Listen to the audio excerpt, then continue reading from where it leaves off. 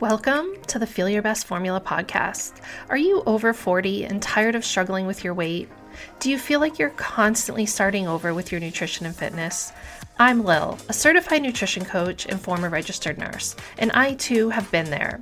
At the age of 44, I decided I was done with being stuck in the vicious diet cycle.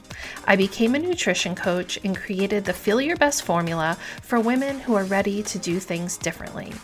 If you're ready to build a better relationship with food, get your energy back, build muscle, lose fat, and keep it off for good, then you're in the right place. I'm so glad you're here. Now let's build your formula for feeling your best.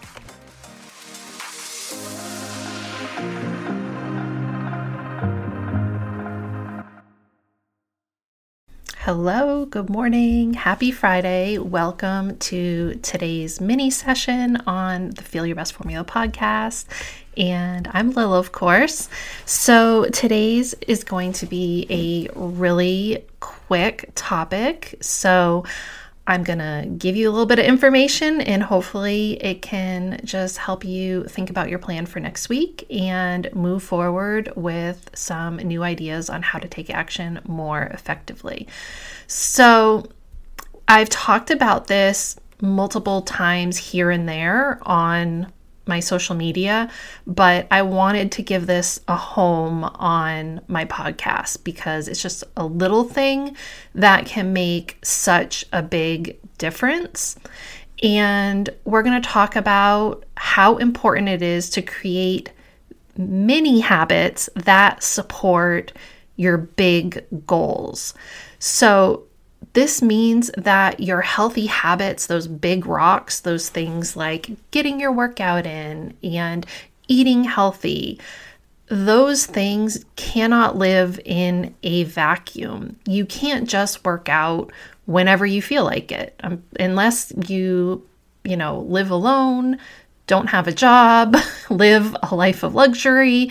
You can't just wake up each day and go, oh, I think I'll do my workout now, or I'll do it later, or whatever. You also just can't magically decide to cook a specific meal or, just go on a walk and get your activity in whenever the mood hits. Sadly, this is just not the case for the vast majority of us. Probably 99.9% of us just cannot snap our fingers and do whatever we want on a whim. So if you want to successfully create these big rock habits that have a really big impact on your overall health and wellness and support your long-term health goals, then you've got to build these little mini supporting habits. And that's what we're going to talk about today. So, for example, if you want to start working out at 5 a.m., 5:30 a.m., 6 a.m., whatever it is. And this is a completely change in your routine, your lifestyle, and it's going to be a bit of a shock to your system. So let's say you've taken a good hard look at your weekly schedule, and the reason you're choosing to work out at 5 a.m. or 5:30 a.m. or 6 a.m. is you just realize that realistically, this is the only time in your life that you can promise yourself that you can get this done because your afternoons are filled with kids' activities or, dinner time is really important, whatever it is. I'm a big believer in getting your workout done first thing, and usually that does mean you have to get up earlier than you were prior to being someone who works out every day or 3 days a week, 5 days a week, or whatever.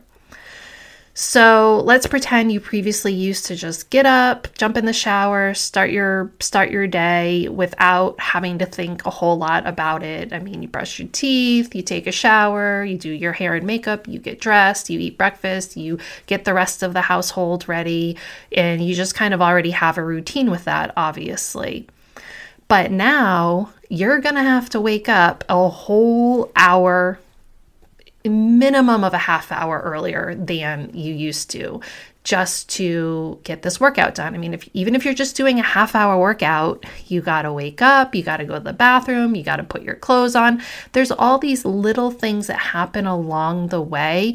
And while only 30 minutes of it is doing the actual workout, you can't get the workout done unless you do all these other things. So this is where the supporting habits come in. Your main habit is doing the workout, but it's just so much more than just doing the workout. In looking at the big picture, you're going to have to make a change in your bedtime. So you're going to have to change your evening routine a little bit.